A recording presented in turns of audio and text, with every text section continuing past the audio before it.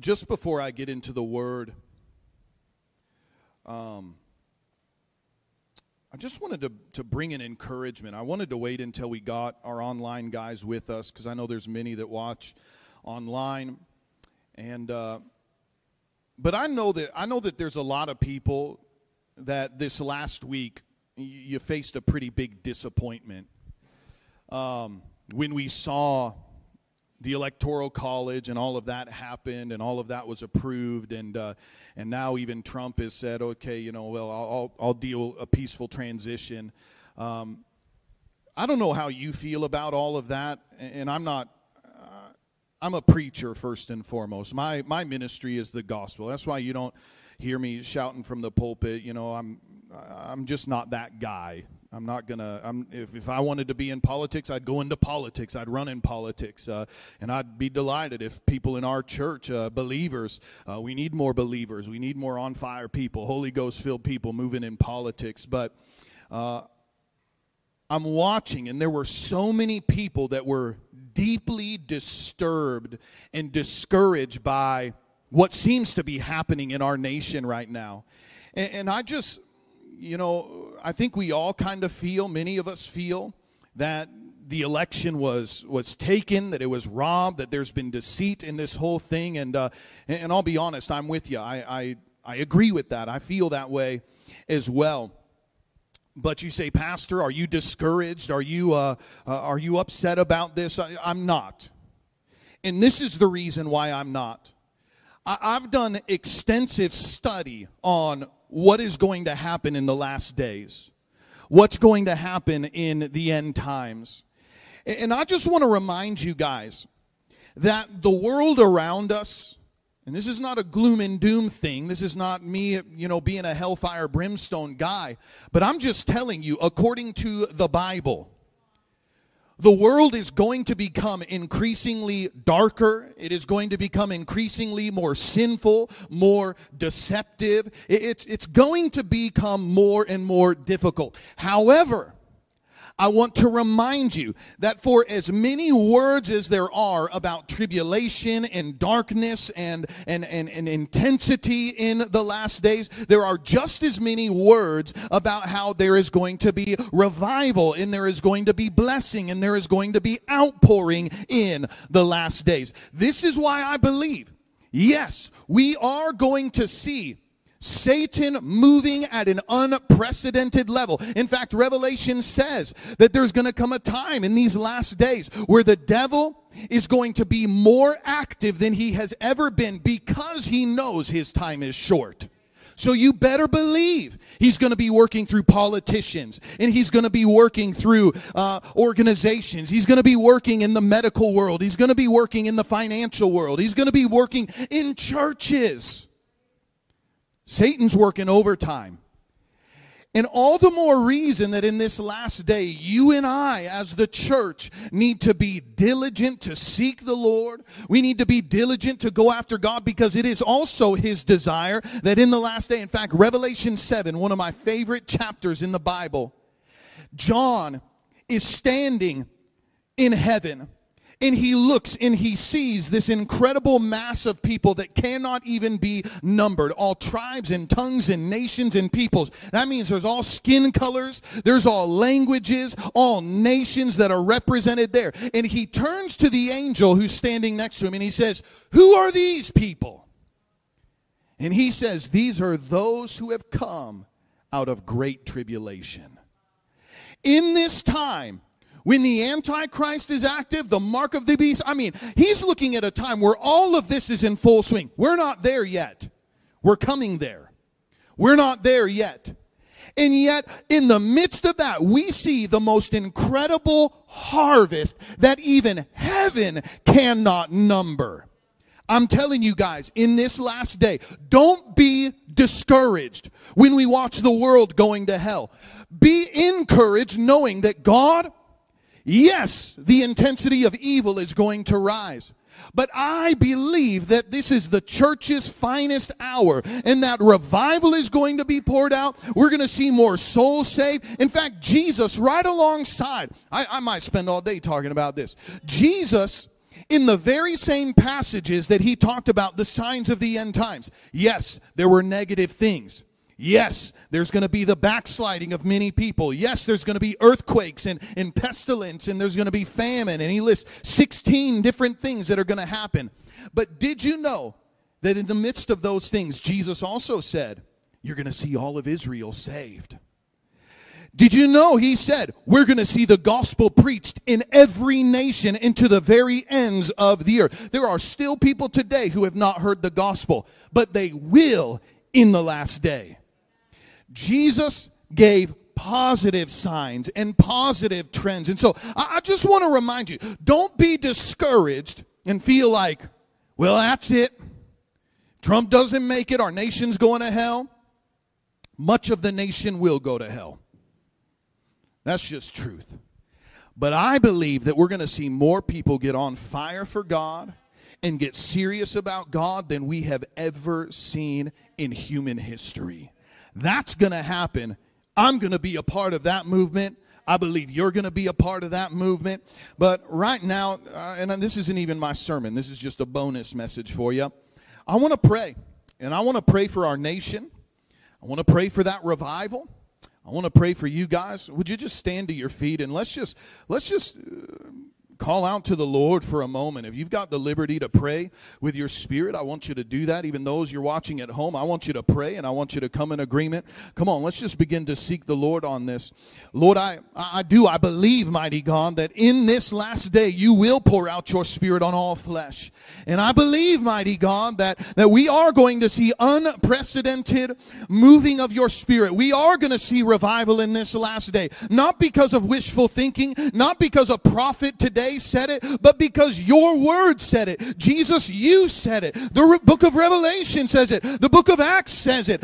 Joel prophesied it over and over and over. Lord, we know that your desire in this last day is to see a move of God, to see the saving of souls, to see an outbreak of miracles, to see the works of the enemy destroyed. And Lord, I believe that we're going to be a part of that. And so, Lord, today, Lord, we lift up our nation and we lift up the nations of the world. This COVID thing is still ravishing nations and it's still taking lives. And we just pray, God, that you would quickly turn this thing around, that we would see miracle power arise and we would see COVID eradicated. Lord, we lift up the political things that are going on, and God, so many are discouraged and so many are hopeless. But Lord, I pray that you would tug on hearts and allow people to put their faith back in you, oh Lord. Put their faith in the word and what you have declared, and not, Lord, in an earthly and a natural figure, mighty God. I pray, Lord Jesus, as we look at the economy of the world and how it's so unstable, it's so shaken, God, I pray that once again, Lord, you would teach your sons and daughters how to trust in you with all of our sustenance,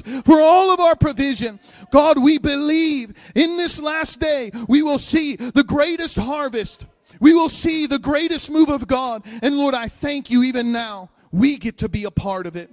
Oh, we bless you, Lord, and we love you, Lord. Thank you for saving us. Thank you, mighty God, for saying, I want you in this day, in this time. God, you could have had us born in any other time in human history, but you said, I want this one to be in the last days. I want this one to be a part of what I'm going to do in this last day. And Lord, I just say, thank you. What an honor. What an honor. We bless you, Lord. Amen. Well, remain standing. Remain standing. We're gonna get into the word now. Wow, it's 10:06 already. Oh my goodness. Just don't look at your clock, okay? You know, I heard one of the coolest stories. One of my I served a number of years in the North Texas district as an evangelist. And the district superintendent, he's now on the national level for the Assembly of God. His name is Rick Dubose. And he said there was a time when his church became overly concerned about the time. Now, he's a long preacher. Maybe I'm a long preacher, but he'd easily preach an hour and well beyond that. And he said there was a time, there was a clock in the back of the room. And he said everybody, come close to 12 or whatever, everybody start turning around and looking at that clock. And he said he got so frustrated with it one time, he says, I curse that clock in the name of Jesus. And truly, the clock stopped working. The clock stopped, and they left that clock. I mean, right in that moment, everybody watched that clock die, and it never came back. And guess what? He started preaching as long as he wanted to. Hallelujah. He felt like God was in that. Ephesians chapter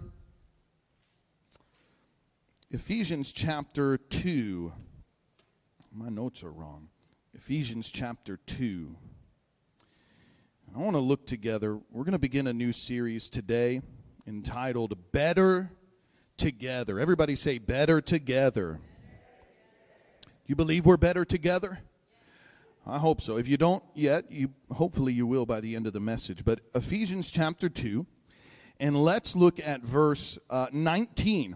We actually sang a song about this earlier today. Christ our cornerstone. Now therefore, you are no longer strangers and foreigners, but you are fellow citizens with the saints and members of the household of God. Hallelujah. If you're a first-time guest, if you've been born again, guess what? You're a part of the household of God. Hallelujah. Having been built on the foundation of the apostles and prophets, Jesus Christ himself being the chief cornerstone, in whom the whole building being fitted together grows into a holy temple in the Lord, in whom you also are being built together for a dwelling place of God in the Spirit. You know what that's saying? I like a couple other translations. It talks about how we are living stones being fitted together. We are being fitly framed together. Do you understand that when we come together like this, as we do life with one another, as we worship with one another, as we pray with one another, there is a building together of the household of God. There's a building together of the temple of God. We can become the dwelling place for the Holy Spirit. That only happens when we come together. And so I'm going to talk about that today. This is wonderful. And we've already prayed a lot, but let's just, here, I'll lead us in a short prayer right now. I want you to pray this with me right now. Pray, Dear Jesus. Everybody pray out loud. Dear Jesus, speak to my heart, change my life, in your precious name, amen. Amen. You may be seated. I'm going to begin today a series on Ephesians. And I love the book of Ephesians. In fact, if you've ever studied spiritual warfare, if you ever looked at the armor of God, chances are you have learned things out of the book of Ephesians, which is part of the reason that I like it. In fact, Ephesus was a city, real city, still there today actually, very pagan city. One of the 7 ancient wonders of the world was right there in the city of Ephesus. It was the temple of Artemis, or the temple of Diana. And you can read in Acts chapter 19, there was a revolt that happened there. There was a tremendous revival that happened there. But alongside that, there was strong demonic attack. But they saw a mighty move of God. And I'm going to tell you right from the beginning exactly why I want to do a series on Ephesians and what God did in Ephesus. The Apostle Paul, for most of his ministry life, was looking towards Ephesus. We know this because as soon as he recruited Timothy, there was an interesting account where Paul was looking for the next place that they were going to go minister. He was on a missionary journey, just traveling across the land, and he had his eyes on Ephesus. But the Bible says as he began to travel down to Ephesus, the Holy Spirit forbid him from entering. So he turns around, he goes up north, approaching a second city, and again, Holy Spirit forbids him from entering. And finally, he has a dream that night, and an individual appears to him in the dream, says, "Come, minister to us in Macedonia." And so that's what they do. They pack up, they go to Macedonia. And each of these trips, by the way, are several days in length. I mean, it's not like I'm going to drive, whatever, to Waimea, 45 minutes away. Oh, nope, this isn't it. Okay, let's drive No, I mean, you're talking days of travel Everywhere they went, Holy Spirit said, nope, not yet. Holy Spirit says, no, not yet. Then he has a dream. We're going over here. And that's where Paul began his ministry. Now, what's interesting is they travel and they minister for a number of years. And part of the reason I believe that is the Lord had things that he needed to teach Paul. The Lord had instruction in warfare. He had things to teach him about his identity and his authority. There were things that needed to be instilled in the Apostle Paul before he was ready to go to Ephesus.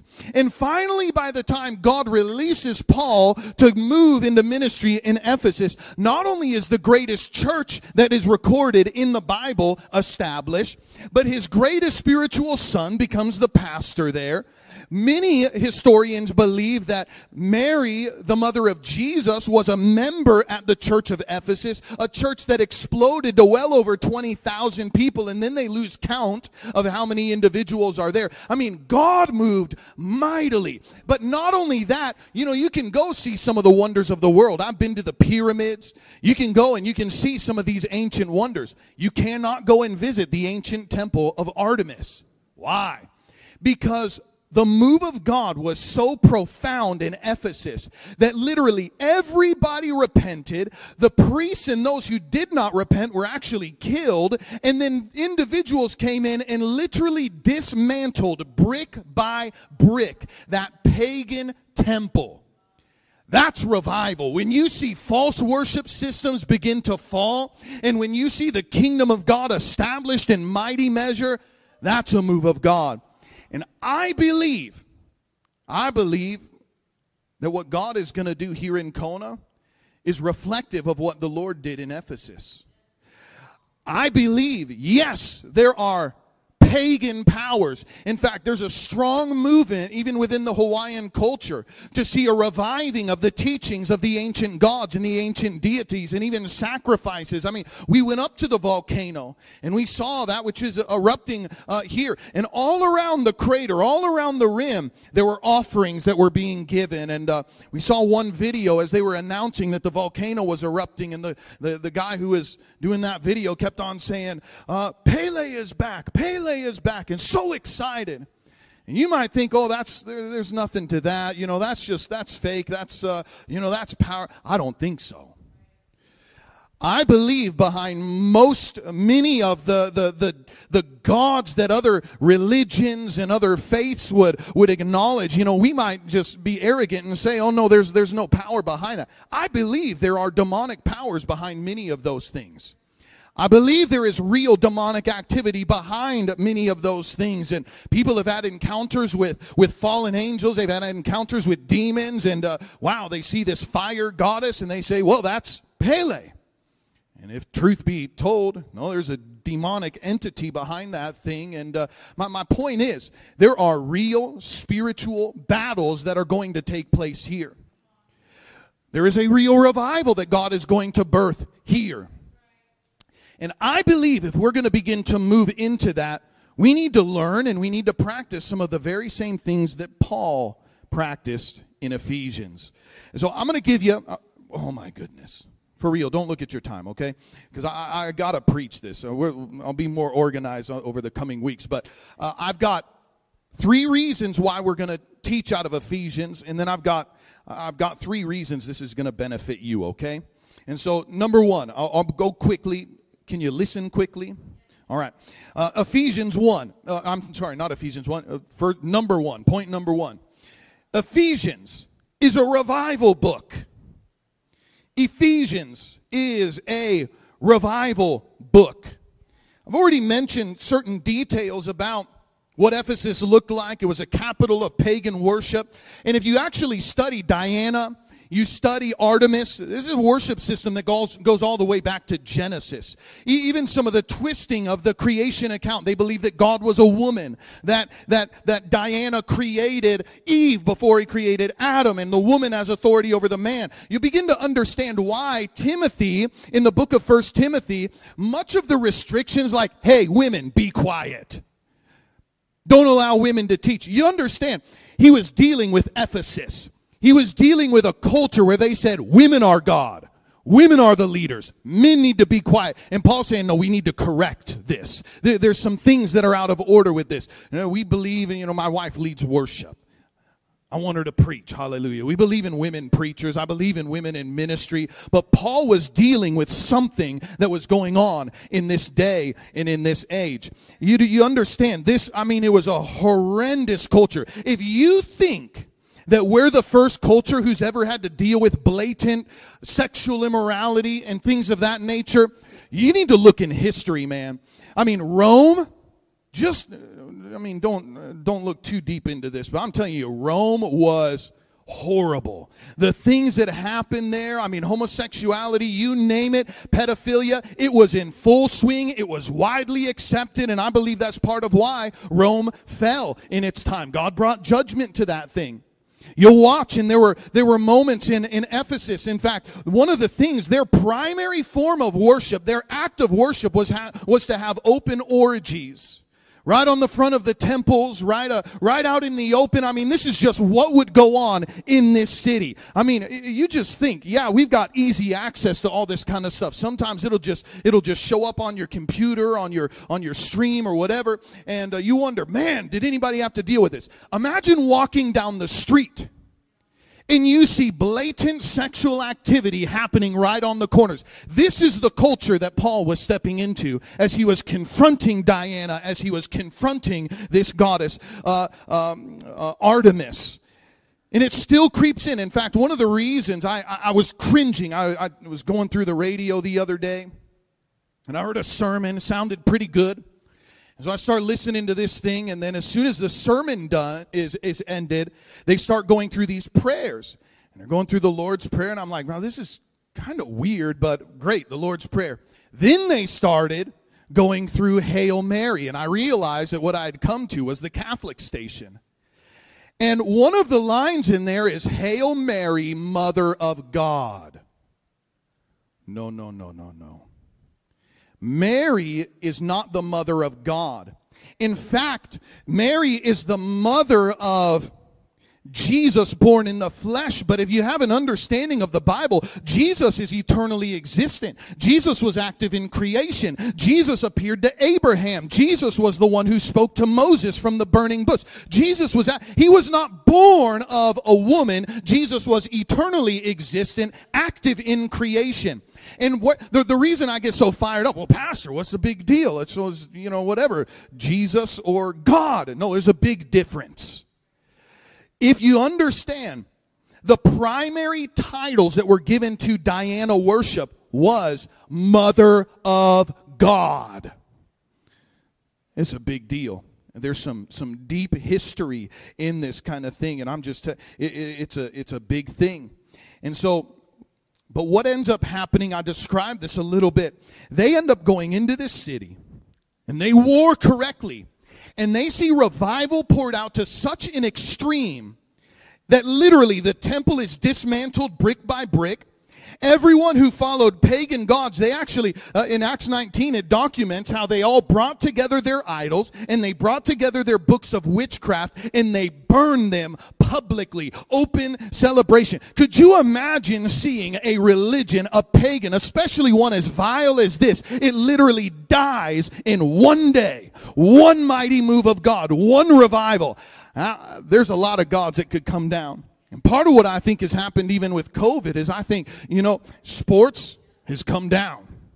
We've watched Hollywood has shut down. We've watched all of the things that people would gather around and this is what we exalt and this is what we love. And I'm telling you, it's all been brought down a notch. And that's good. That's a good thing. They had some riots too. Hallelujah. There was a riot. The pagan god fell. The temple was destroyed. They had some riots, and I'll just let you know, you'll never hear me give an altar call saying, come to Jesus and all your problems are going to go away. And the reason that I'm not going to do that is I don't want you to be shocked when you walk out of this room and all of a sudden the devil, who's been your pal for the last years, all of a sudden begins resisting and afflicting and attacking because they see, this guy's getting on fire for God. I need to shut him down. You have an enemy of your souls. And part of what we're going to learn is we're going to learn how to war. We're going to learn how to plead the blood of Jesus. We're going to learn how to put on our armor. We're going to learn how to resist the devil and see him flee. But there is real battle. There is real warfare. But don't let that discourage you. Please. I was here in John Kilpatrick. In fact, since we've started fasting, all we do is listen to sermons and worship. And we're listening to a message, John Kilpatrick. He was a pastor of the Brownsville Revival. And you know what happened? He talked about how those revival meetings in Brownsville were heaven on earth. But he said they experienced a lot of hell on earth as well. And he began to share, similar to what I was just encouraging with us a moment ago. With any move of God that you experience, you will also experience an equal move of Satan. The devil's going to see God has focused his attention there. And so the devil's going to begin to rearrange and put some of his troops into action in that same thing. Now, you don't let that discourage you, because you ask him, was it worth it to go through the hell on earth that you did? Was it worth it to have that oppression? Absolutely. 4 million souls that got saved in that revival would say, yeah, it was worth it. My life was worth it. Ministers who have been shot out all over the world, still bringing revival to various nations all around the planet. They would say it was worth it. So I'm not saying that our path is going to be easy. It wasn't easy for Paul. Anybody know the book of Ephesians? Where's he writing this book from? Does anybody know? Prison. And you're going to be stunned as we begin to go through this book. Praise be to God. Oh, the God of all glory. He's given us blessings and inheritance, and he is good. And from prison.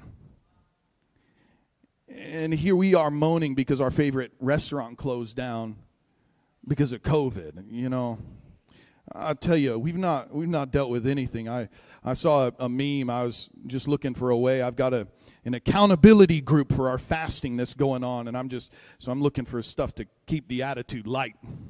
I was looking, and I don't know if you've ever seen this one. They've got this big hulking dog, like Buff.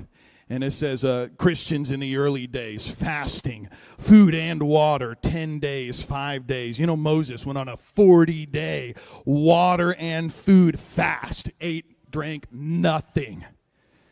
But Christians today, it showed this wimpy little dog just cowering in the corner. I guess I'll give up chocolate for 21 days. Now, if you're fasting chocolate, God bless you. No, really, I'm thankful if you're doing any kind of fast. Some of you just got saved, and you're like, what's this whole fasting thing about? Listen, if that's all you give up, if you give up your sweets, praise God. I know that can be a sacrifice. My son, they're not doing sweets. They're not doing sugars. They're on a real close to a Daniel fast with my wife. They're cutting out media, TV, video games, all that. But my son this last week came across a lollipop. He takes that lollipop, doesn't even think about it, unwraps it, pops that thing in his mouth, and as soon as he does, remembers, I'm fasting, takes the thing out. And I went into the bathroom. I actually saw the lollipop there in the trash can. Good job, son. Good job. You staying on it? Hallelujah.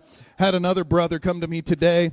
I won't tell you who it was, but he says, Pastor, there was a lot of food out on the table last night, and I took it, and I accidentally, I put some in my mouth, but then I took it out immediately. Did I break my fast? I'm like, no, you're close. But you did all right. You did all right. Okay, I've gotten off track. Hallelujah.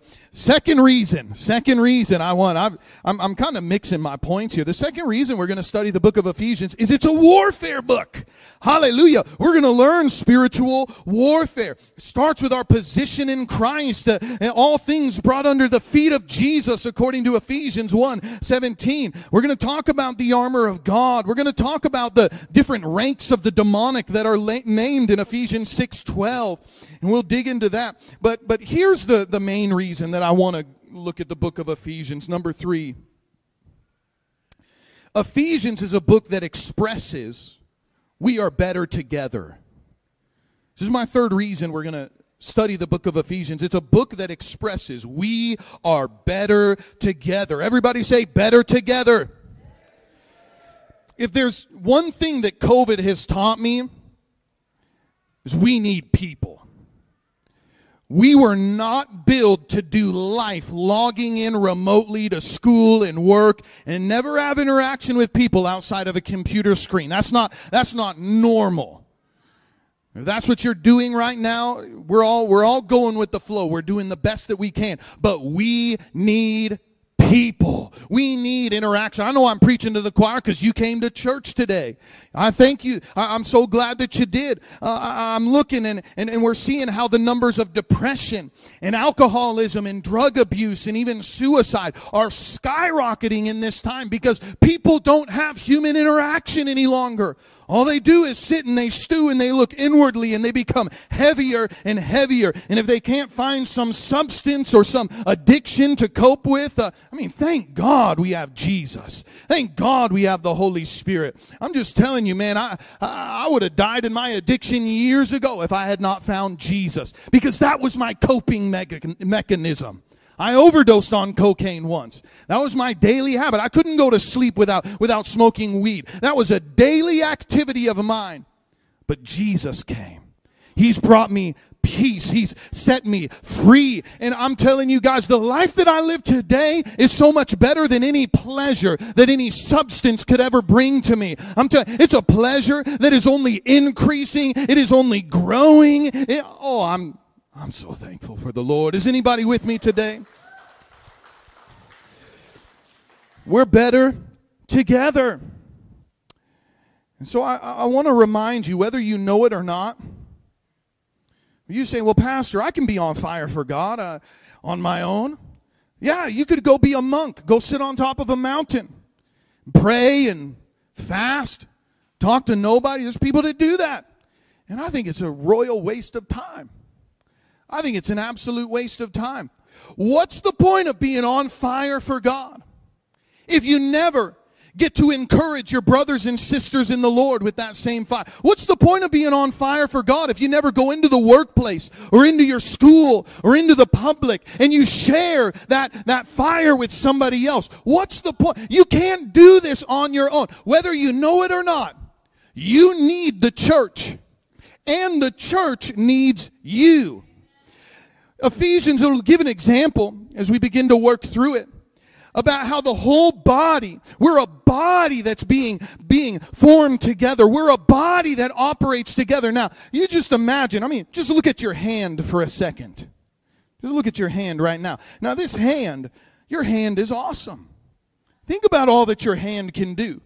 Your hand can embrace somebody in love. Your hand can greet somebody and welcome somebody. Your hand could be used to draw or to paint or to build, to create. Your hands are incredible. It's wonderful. But you imagine just imagine this. You go and you see a shoebox in the middle of the road. You go and you pick up that shoebox. And you open up the lid of that shoebox, and inside is a human hand. That is disgusting. And I'm sorry if that grosses you out. But I'm telling you, you wonder why. We've got rogue prophets out there. And they're just, I can't connect with the church. They don't understand it. I'm going to go do my own deal. And they wonder why you can't get more than 4 or 5 people to come to their home Bible study. You wonder why they can't find anybody to connect with. Because anybody with half a sense of discernment knows that's disgusting. That is out of order. That is a body part that is disconnected from the body. We need to be connected to the body.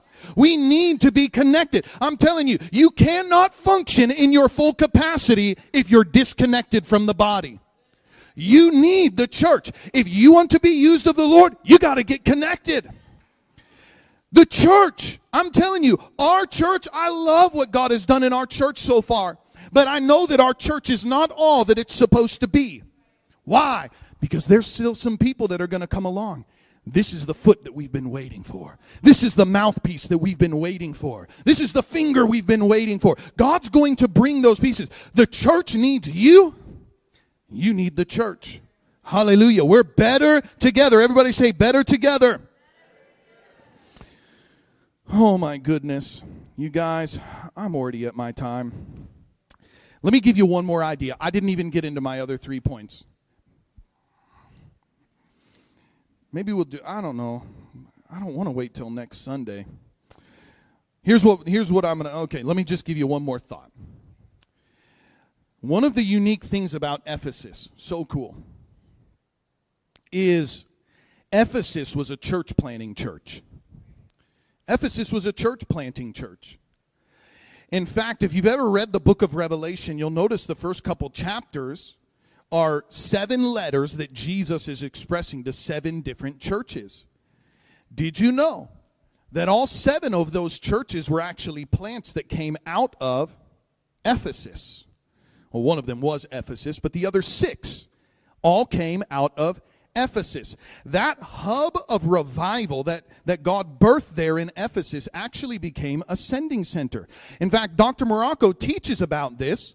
He talks about how there's a Jerusalem model for churches. And the Jerusalem model, if you know anything about Jerusalem, that's where the Spirit of God was poured out. That's where Pentecost happened. Peter goes outside, preaches, 3,000 added. Couple chapters later, they see the church has grown to 5,000 men, not including women and children. So probably in the neighborhood, 15 to 20,000 people attending this one church in Jerusalem. Powerful mega church, right? That's the Jerusalem model. And I thank God there's large, influential churches scattered across the planet. They're doing great things for the Lord. And it's wonderful. But the other thing, you'll see, there's another church model called the Antioch model. Everybody say Antioch. You know about Antioch?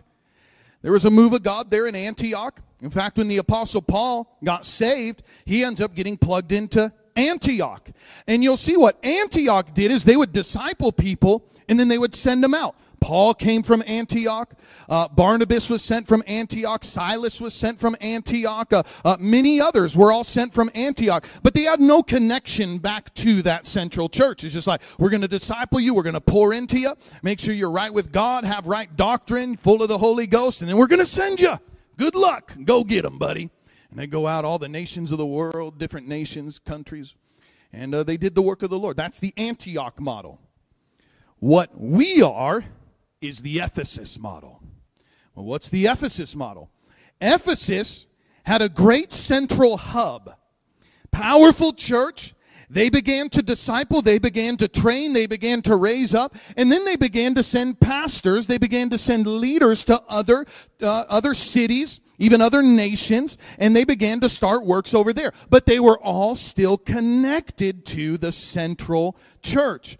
Now you understand. What we are today, we are an extension of what God began in Maui 40 years ago through a faithful pastor by the name of James Morocco. Dr. Morocco, Apostle Morocco, Pastor Morocco, that's what we call him today. And but because of his obedience, now we are here in Kona.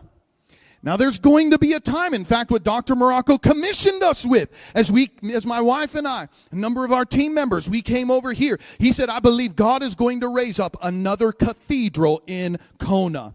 And I believe there's going to be a day, yes, we're going to see a hub of revival that God births and he builds right here in Kona. We're going to be like in Ephesus. And there's going to be a day where there's a group of people in Volcano and they're worshiping the Lord and they're loving the Lord and they're going to say, do you know that our church wouldn't be here if those people in Kona hadn't prayed for us, hadn't invested in us, hadn't trained us, and hadn't sent us? There's going to be a day, congregations all across this island are looking back to what God is birthing and creating right here. I don't know if that excites you, but that sure does excite me. Wow. Well, hallelujah. I'm gonna stop right there. We'll pick this up maybe tonight, maybe Tuesday. Probably Tuesday would be better. Tonight's prayer and worship, so I won't preach. My wife would scold me, it's prayer and worship. So this is what I want you to do. I want you to, let's stand. And Minister Ryland, would you come and join me? I'm going to pray for you.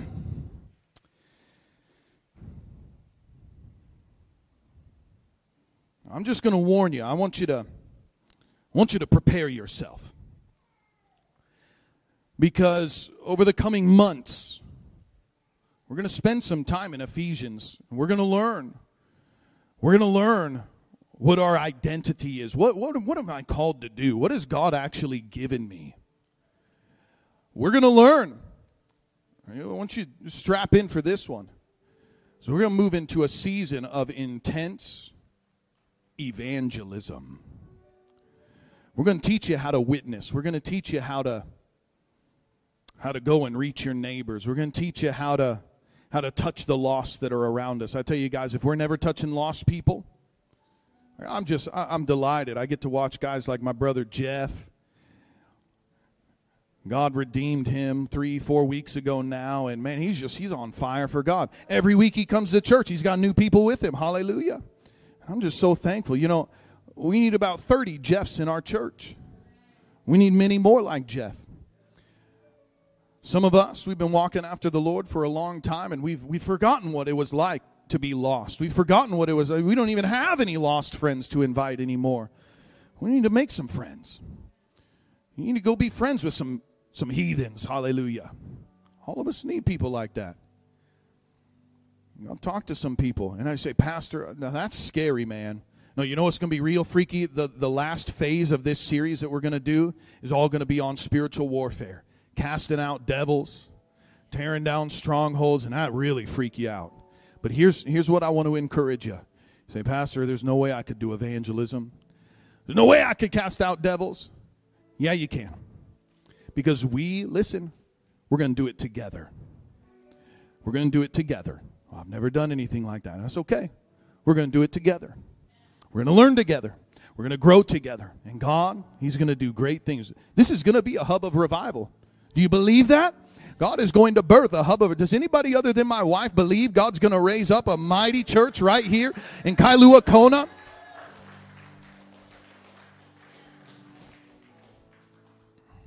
Wow. Hallelujah. Some of you here today, I never want to have a service where I don't give individuals the opportunity to get right with the Lord. Maybe you're here today, you say, Pastor, I'm not where I need to be with Jesus.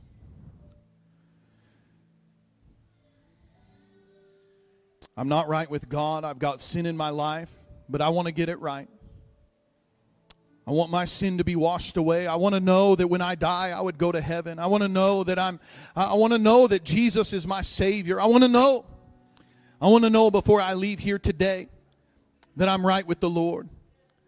And some of you here, you just say, I need to give my life to the Lord. Maybe you once walked closely to Him, but over the years you've kind of drifted away.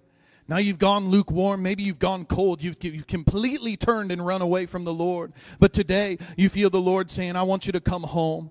And you're like that prodigal. He's saying, I want you to come to me. He's not going to rebuke you. He's not going to abuse you. He's going to welcome you. He's going to embrace you. He's going to give you His grace. He's going to give you His mercy. He's going to forgive you, even though you don't deserve it, because He's good. Maybe you're here, you love the Lord, but you've got some sin things that just really, really trip you up. You just can't seem to gain victory over that. I'm believing in this season of prayer and fasting, things that have really plagued you in your life are going to die. Those spirits that have clung to you and just harassed you for many years, those things are going to fall off over this season. Maybe you're here and you've never known the Lord. Maybe you've done religious activities, but you don't truly know Jesus.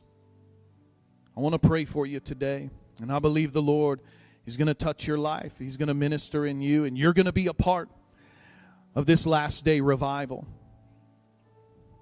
The last thing I'll share before I pray with you, I want you to pay attention. Everybody look at me. I know. Just look at me for a second. Our time is short. I want you to know that. Our time is short. Some of you up in age. Some of you, even when I was young, I just remember thinking, you know what? I'm going to do my own thing for a while. And later, after I've lived my life, then I'm going to give my life to the Lord. But I'm just warning you. We may not have that opportunity. Some of us may not grow old enough to get gray-haired or bald-headed. That's the direction I'm going. Some of us may not live that long, I'm telling you. I believe with all of my heart. I don't say this as religious rhetoric. I don't say this because I heard another preacher say this. No, I believe from the depth of my soul, in my lifetime, I will see the return of Jesus Christ. I believe it with all of my heart. And there are going to be people, young people, and you just think, I'm going to do my own deal. And then one day when I'm on my deathbed or later on when I'm ready to settle down, maybe get married, then I'm going to give my life to the Lord and it's not going to work that way. Some of you are going to hear that trumpet blast. And the hour has come for Jesus to return and to bring his bride home. And if we're not right with the Lord, we're going to miss that. We're going to miss it. Some of your grandparents may have had the chance. Well, I'm going to do my own thing and come to the Lord later. But you know what's ironic? Most of them didn't do that.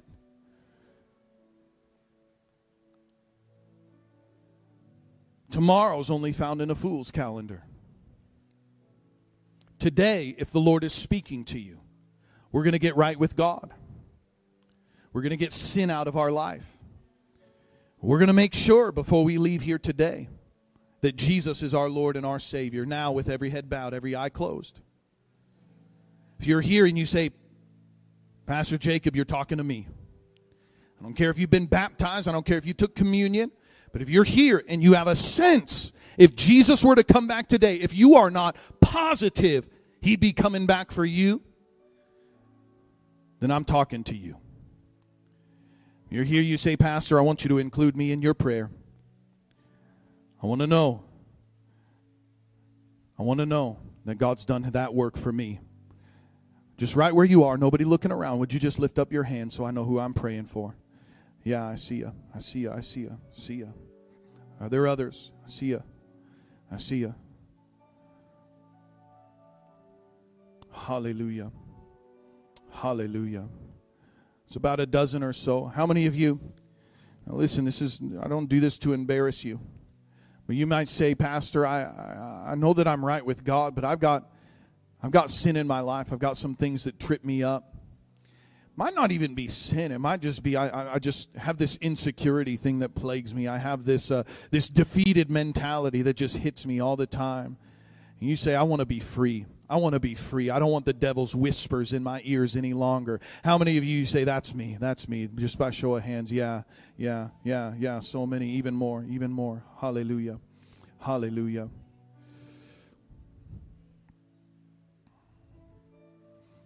I don't normally do this, especially in this COVID time. Come on, look at me again. I'd rather spend time on this than preaching 3 more points, okay? My brother Jay in the back there, he's another one who recently committed his life to the Lord. And he told me, you know what he told me last Sunday? He said, I was waiting for you to call us down to the altar. I was waiting so I could come down and give my life to the Lord. And I told him, man, in this COVID time, we're just trying to be safe, and we're trying to, make sure everybody stays healthy and all. But even as I'm preaching this, better together, there's this sense that when we step out and we come together, now I'm not going to ask you to pray for each other. I'm not even going to lay hands on you. But there's something about responding with other people. I tell you, I would have failed in my fast already if I didn't have Christian brothers who I was talking to every day. We're reading together. We're holding each other accountable. You pop a piece of steak in your mouth by accident. We're confessing to each other. It's wonderful. Okay? That was a stumbling, right? We need people like that in our life. And so if you raised your hand for either one of those things, I want to pray for you personally right down here in this altar. If you raised your hand or you didn't, and you should have, right now, wherever you're at, I want you to step out from where you're at and just find a place down here in this altar. Come on. There were many hands that went up. I want you to come. I want you to step down right here in this altar. Don't be embarrassed. Don't be afraid. I want you to come. There were many hands that went up. Many hands that went up. Come on. Thank you, brother. Come on, there were many more. There were probably 20 people that raised their hands. I want you to come. The point is, you're not alone. You're not alone. We're together in this. We're together in this. We're going to walk together. We're going to grow together. We're going to learn together. Come on. Come on. Come on. Don't be ashamed. Don't be afraid. Don't be afraid. Jesus said, if you'll acknowledge me before other men, I'll acknowledge you before my Father in heaven. But if you deny me before others, then I will deny you before my Father in heaven. All we're doing here today is we're saying, I'm acknowledging you, Jesus. And I don't care. I want other people to know that I'm serious about you, God. I want other people to know that you are my Lord. I want other people to know I'm not going to let sin dominate my life. I'm going to let you rule my life. If that was you, come on, I want you to step out from where you're at. Come on. Come on right now. Wherever you're at in this room, I want you to step out and come join me down here. God bless you.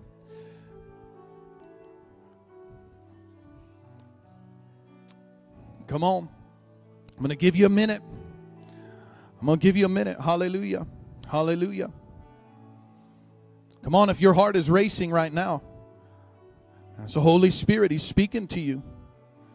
He's saying you need to be down there. I believe God's going to do something for you. If you're obedient, if you'll come. Come on. Come on. Hallelujah. Hallelujah. Thank you, sir. Come on. Some of you, that battle you've had for your entire lives is going to end today. Coming down to this altar. It's a picture of coming to the cross. Things are going to be crucified. Things are going to die. Flesh is going to go. We need that. I need that. Boy, this fast, if it's been showing me anything, is this I've still got some fleshy things that need to die. We all do. We all do. So come on, I'll give you about 5 more seconds if that's you. If you need to be down here, I want to give you a moment to come.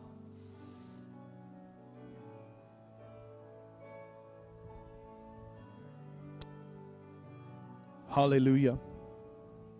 Hallelujah. Hallelujah. Everybody who's here in the altars, look at me for a second. I want to thank you guys for coming down. I know it's a humbling thing.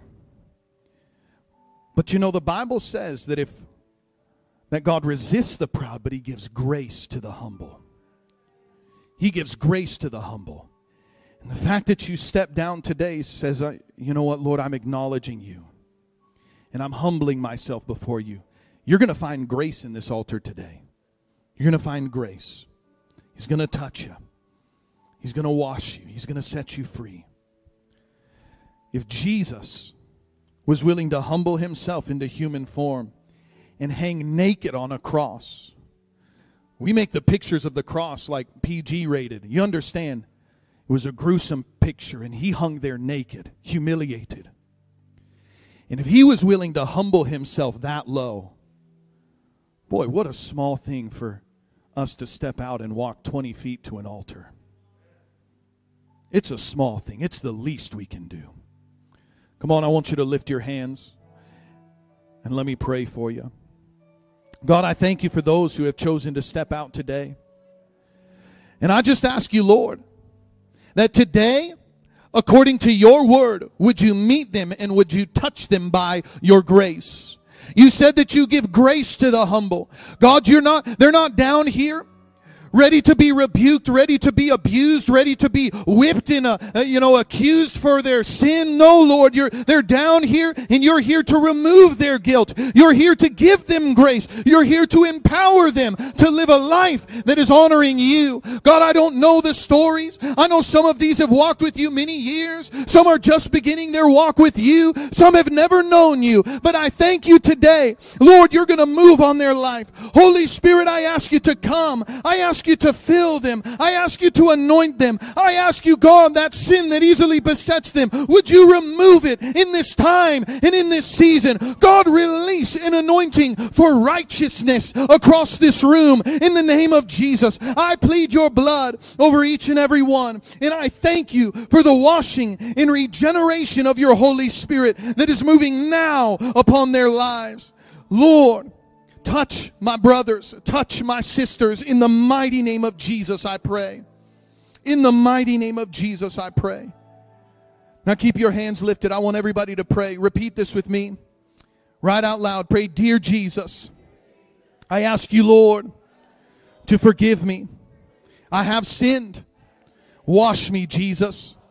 Cleanse me. Forgive me. And make me brand new. Thank you, Lord. You came to this earth. You lived a sinless life. You died a sinner's death. A death that I deserved. You took it. You rose from the dead. And you're coming back soon. Be my Savior. Be the Lord of my life. Be my very best friend. And I know I will be ready when you return. Fill me with your Holy Spirit.